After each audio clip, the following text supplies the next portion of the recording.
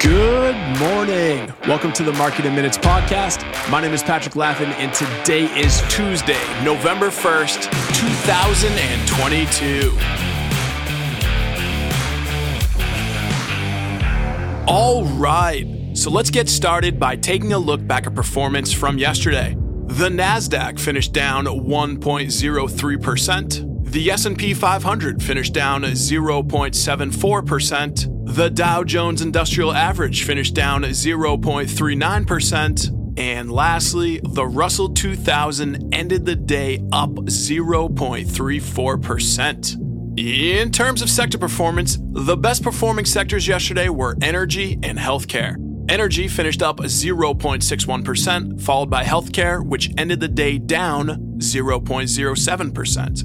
The worst performing sectors yesterday were communication services and technology. Communication services ended down 1.66%, followed by technology, which ended the day down 1.34%. The market ended lower yesterday, concluding the strong month of October on a down note, as investors locked in gains ahead of a busy couple of weeks of potential market-moving events.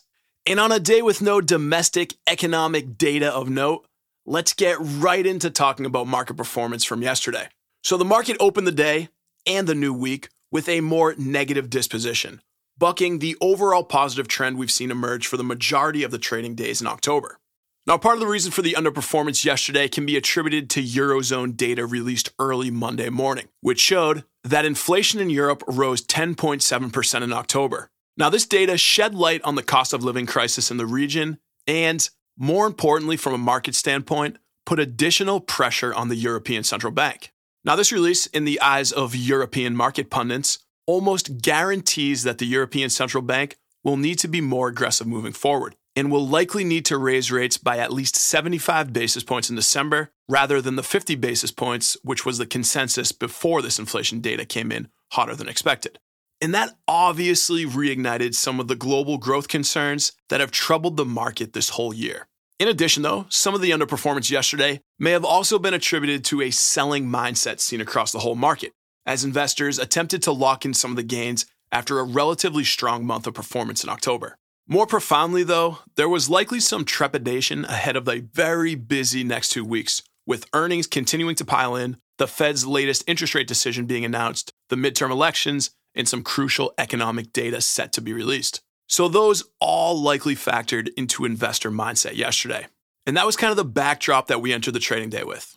A friendly reminder of inflation from Europe, a sell-first mindset to lock in gains after a strong month, and an overall hesitation to put money to work ahead of a busy and crucial week. So it's really no surprise that there wasn't a ton of action or optimism yesterday. And no surprise as to why we saw a fairly broad-based sell-off with little buying activity overall. Now, while this was playing out in the stock market, treasuries continued to rise yesterday, especially in the afternoon. The 2-year treasury yield rose 7 basis points to end the day at around 4.49%, while the 10-year yield settled the session up 7 basis points to end the day at around 4.08%. And this steady increase in treasury yields only added to the negative disposition yesterday and put increased pressure on the mega cap and technology names. This led to 10 of the 11 sectors finishing lower yesterday, with technology and communication services being the worst performers with declines of more than 1%. And in terms of trends yesterday, there was a noticeable bias towards small and mid caps over large and mega caps, and a slight bias towards value names over growth names. But in conclusion, it was a bad day for the overall market. But yesterday marked the end of October, which was quite the month for stocks. In fact, it was the best month for the Dow Jones since 1976, as the Dow finished the month up 14.1%, while the S&P 500 finished the month up around 8%, and the NASDAQ finished up over 4%. So a strong month for stocks. But looking ahead, the next week and a half will be absolutely crucial for the market, and what develops as a result will likely play a big part in determining performance for the rest of the year. So tomorrow, November 2nd, the Fed will announce its latest interest rate decision and give hints about its path forward, possibly signaling plans to ease back from the aggressive pace of hikes that's threatened to drive the economy into a recession. 2 days later, the October jobs report will provide an important look at how much hiring is slowing. Then, on November 8th, The midterm elections may usher in a change in which party controls Congress. And finally, on November 10th, the Consumer Price Index report will be released, which has played an important role in shaping expectations for the Fed's path since inflation started roaring. So expect an exciting week. Regardless of what happens, though, as always, I'll be sure to keep you updated. Moving on to headlines, the Supreme Court heard two separate cases yesterday that challenged affirmative action admission policies at the University of North Carolina and Harvard. So a little background here. In 1978, the Supreme Court ruled that race could be one of several factors considered in admissions decisions and ruled the same in a subsequent challenge in 2003. However, this most recent challenge contends that UNC and Harvard are violating civil rights laws by treating people differently due to their race. So an interesting debate for sure. But one thing that is important to note with this is that it's expected that the Supreme Court will not make a decision before spring of 2023, so don't expect any immediate updates. Elsewhere, in a sad news story, a crowd stampede in Seoul, South Korea's nightlife district on Saturday night killed 153 people. So the festival, which was the city's first Halloween event with no COVID restrictions in years, drew an estimated 100,000 attendees. And authorities are now being questioned about the safety measures that they had in place, as it's one of South Korea's worst ever disasters. In other news stories, yesterday morning, Russian missiles pounded Ukraine's capital, Kiev, as the Kremlin sought to further cripple Ukraine's utility infrastructure. Now, this latest bombing comes as Russia announced on Sunday its withdrawal from a UN-mediated agreement that allowed Ukraine grain to be shipped to global markets, after accusing Ukraine of a major drone attack in Crimea. U.S. officials condemned this move as weaponizing food supplies and warned that it would increase the risk of global starvation, while the EU is urging Russia to reconsider its decision. So a concerning story there.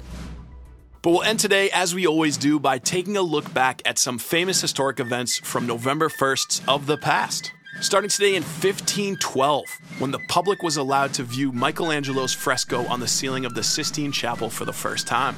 99 years later, Shakespeare's The Tempest was performed for the first time. Fast forward to 1765, the Stamp Act went into effect, which marked the British government's first attempt to raise taxes on the American colony. And lastly, in 1993, the Maastricht Treaty went into effect, which established the European Union. So with that, I hope everyone has a great day. I am Patrick Laffin, and this is the Market in Minutes podcast.